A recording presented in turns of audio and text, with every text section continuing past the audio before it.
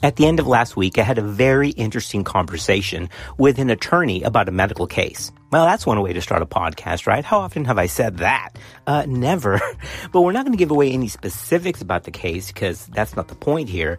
But the content material of the case is something we're going to discuss. So here's what happened. A great friend of mine outside of the state of Texas had a routine, uncomplicated, non-macrosomic vaginal delivery. I mean, it was textbook. Well, that baby was then diagnosed with a brachial plexus injury. Specifically, it was an Erb's palsy. Well, sure enough, a plaintiff attorney said that had to have been a shoulder dystocia because shoulder dystocia is the only thing that can cause a brachial plexus injury. Is that correct? And was my friend the physician trying to cover something up by not reporting it? As well as the other nurses who all gave depositions that said it was a totally normal, non-traumatic, non-dystocia birth? Well, the truth is, non-shoulder dystocia related brachial plexus injuries do happen. And it was just published at the end of last year in October of 2020 in the Green Journal. So in this podcast, we're going to review the incidental finding of brachial plexus injuries. How common is it? Why does it happen? And what do we need to know about it? Ready? Let's do this now.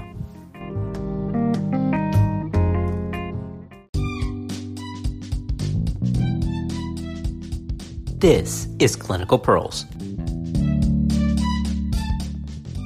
Before we get into what the researchers found, I think it's important to stop for a minute and review the brachial plexus and what Erb Duchenne palsy is and where it comes from, and Klumpke's palsy, because some of us haven't had that since gross anatomy or back in our physiology classes. The brachial plexus, remember, is a network of nerves that provides movement and even feeling to the shoulder, arm, and the hand. The nerves supporting the arm exit the spinal column high in the neck. Those that support the hand and the fingers exit lower in the neck. This nerve complex is composed of 4 cervical nerve roots, C5 through C8, and the first thoracic nerve root, T1. So remember, we're talking about C5 through T1. These roots combine to form 3 trunks. C5 through C6 form the upper trunk, C7 continues as the middle trunk, and C8 to T1 form the lower trunk. And then remember that we've talked about the nerve roots and the trunks, and then each trunk, therefore, splits into a division. Now, half the divisions globally supply flexor muscles that lift and bend the arm, and the other supply the extensor muscles that strengthen the arm and bring it down. Now let's talk about the types of injuries. Remember that the most common is a stretch injury, which people usually consider, again, related to either shoulder dystocia or, as we will find out soon, the normal forces of labor, really, as the baby descends down the birth canal, mainly because of the pressure of the posterior shoulder from the sacral promontory. But then there's the more severe kind of brachial plexus injury, which is a complete avulsion or tearing, a complete severing of the nerves that come from the nerve root to the rest of the trunks. And those obviously are a more severe form of injury. This severity does depend on the number of nerves involved and the degree to which each level is injured. Erb's palsy, remember, affects the nerves arising from C5 and C6. So Erb's palsy is high up in the brachial plexus, and that gives a traditional waiter's tip kind of deformity. Middle trunk brachial plexus palsies involve nerve fibers also from C5 and C6, but mainly at the C7 level. Klumpke's palsy results in deficits at levels of C8 and T1, so Klumpke's is lower, although many clinicians agree that pure C8 to T1 injuries do not occur in infants and may be more indicative of spinal cord injury or the traditional pull injury that happens later on in childhood as a parent, caregiver, or somebody else pulls up on the child from the arm, and then you get the traditional lower half of the brachial plexus injury. That's Klumpke's palsy. So remember, Erb's palsy for deliveries, and then Klumpke's later on in childhood from arm stretch or child pull on the arm. As a clinical pearl, remember that Erb's palsy typically affects, again, the shoulder and the arm, but the hand is typically spared, whereas Klumpke's palsy typically affects the muscles of the hand. And lastly, remember that brachial plexus injuries aren't just about the shoulder, arm, or the hand, but it also affects the eye.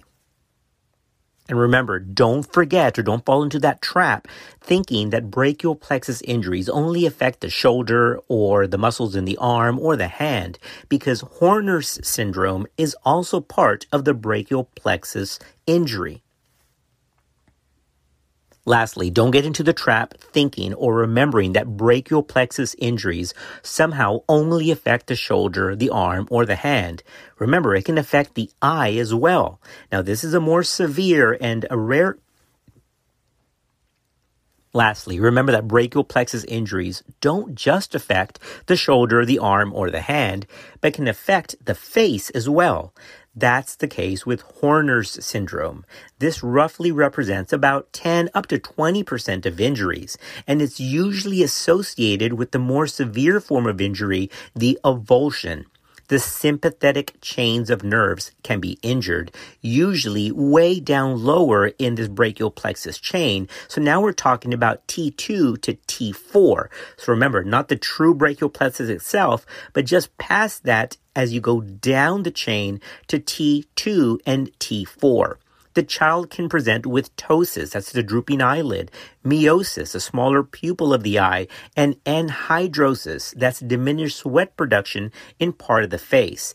Now, this child can have the more severe form of brachial plexus injury, presenting, of course, as facial findings. So we have Erb Duchenne, we have Klumpke's, and then we have the complete avulsion down below the brachial plexus at T2 to T4, which is Horner's syndrome.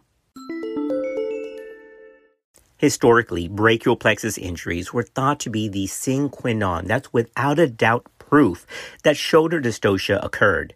However, we know that that's definitely not the case. These two complications appear to actually be unrelated, and that was according to research that just came out October of 2020 in the Green Journal, with the lead author being Grace Johnson. Now, here's a shout out to Texas, because those researchers came out of Baylor College of Medicine in Houston. Johnson et al. Performed a medical review of over 41,000 deliveries at Texas Children's Hospital between March 2012 and July of 2019, identifying cases of brachial plexus injury with and without shoulder dystocia that occurred and persisted. The researchers also evaluated whether the clinical experience of the provider, being 5 years or fewer, between 6 and 15 years, or more than 15 years since training, and their level of education actually impacted the risk of children developing shoulder dystocia or brachial plexus injury. And that's a pretty easy thing to consider, right? We always seem to blame it on the new trainee or the intern because they just pulled too hard or not hard enough, depends on how you look at it, and that somehow led to morbidity. Well, is that true? Does level of clinical experience and education and training affect brachial plexus injury and shoulder dystocia? We're going to get into those results in just a minute. All right, now here's the first clinical pearl, because after all, shoulder dystocia only happens with vaginal deliveries, right? No, that's not true at all. Cesarean sections are not completely protective against shoulder dystocia, although it's obviously much rarer in that setting. Here's what the researchers found. There were 547 cases of shoulder dystocia in just over 26,000 vaginal births, giving a percentage of about 2.1% of vaginal deliveries. But with C-sections, in 15,362 cesarean births reviewed, there were actually 9 cases of shoulder dystocia. That gave a percentage of 0.06%. Now, what about brachial plexus injuries? Well, overall, there were 33 cases of brachial plexus injuries. Nearly all brachial plexus injuries were in vaginal births. So that was about 30 cases, or about 0.1%. But the remaining 3 cases obviously happened in cesarean sections for a rate of 0.02%. So let's stop right there, because that's a lot of numbers and percentages. Here's the take home. Vaginal deliveries obviously can have shoulder dystocia and brachial plexus injuries. But both conditions, shoulder dystocia and brachial plexus injuries, can happen at C-section as well, although it's vastly, again, much less common. All right, remember, those were 33 cases of brachial plexus injury. Of these, 14 cases, or 42% of these brachial plexus injuries, did not co-occur with shoulder dystocia. Did y'all get that? That's nearly half. 42% of brachial plexus injuries did not have shoulder dystocia at the time of birth. Brachial plexus injury that persisted to discharge was actually similar for children with shoulder dystocia and those without shoulder dystocia. All right, I'm so sorry, guys. I really don't like putting a bunch of numbers in these podcasts because nobody can remember that. But they were significant here, and that's why we had to say them.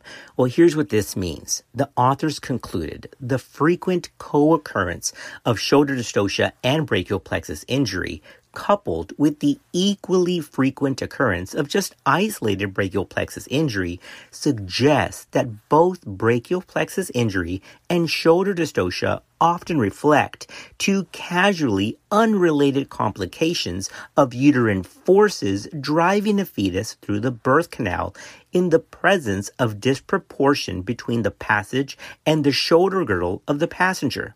Here's what that means. Sometimes you can do everything right, and as the baby passes down the birth canal, and this more implies to the posterior shoulder, where the posterior shoulder can get kind of stuck at the sacral prominence and then kind of get held up as the baby descends into the birth canal, and that has nothing to do with the baby's head delivery or traction by the provider. That's a good place to stop and give another clinical pearl. This is why it's super important to remember to document, to write down, to put in the delivery note which shoulder was anterior and which was posterior at time of birth.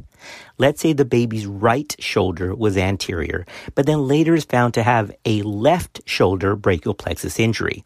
Well, that doesn't mean that traction was applied because the one that's most likely going to be affected at time of delivery, if it's provider-driven, is the anterior shoulder. So if brachial plexus injury happens on the posterior shoulder, then that's possibly more likely to be related to the uterine forces just as the baby descends into the birth canal, with a big component there likely being the sacral promontory.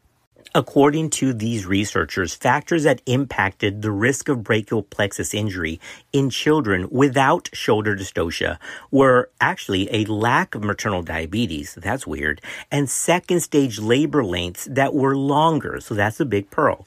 Second stage deliveries that took longer, in other words, it was about a mean of 103 minutes in those that developed brachial plexus injury versus 53 minutes for those who did not, could be a factor there for, again, traumatic labor forces, not traumatic pull by the provider.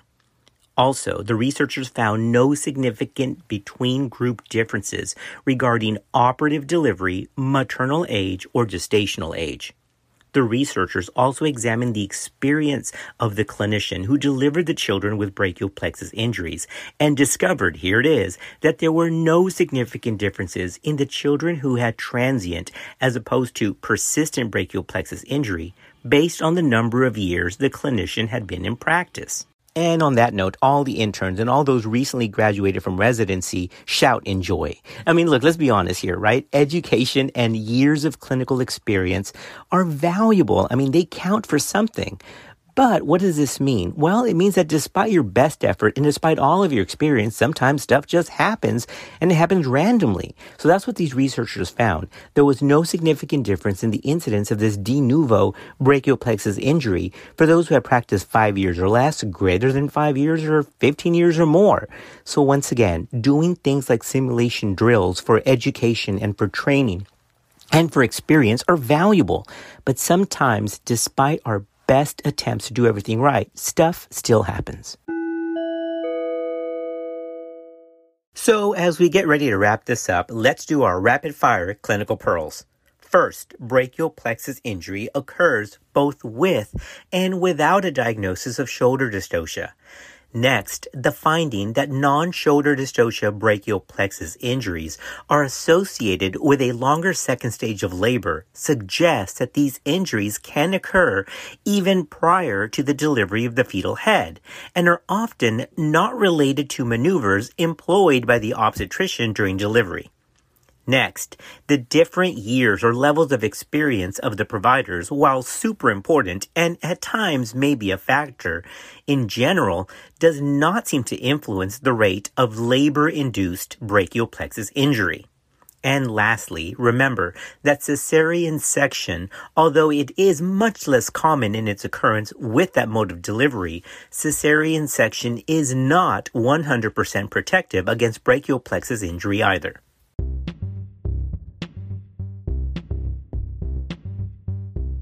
Well, that brings us to a wrap, covering non-traumatic or non-shoulder dystocia plexus-related injuries. Yep, brachial plexus injuries can occur at C-section, and that would really suck, but it does happen, and of course it can happen just with a normal, atraumatic, run-of-the-mill, regular vaginal delivery, just because of the normal forces of labor, specifically as the child descends down into the birth canal. So it's not always the intern's fault.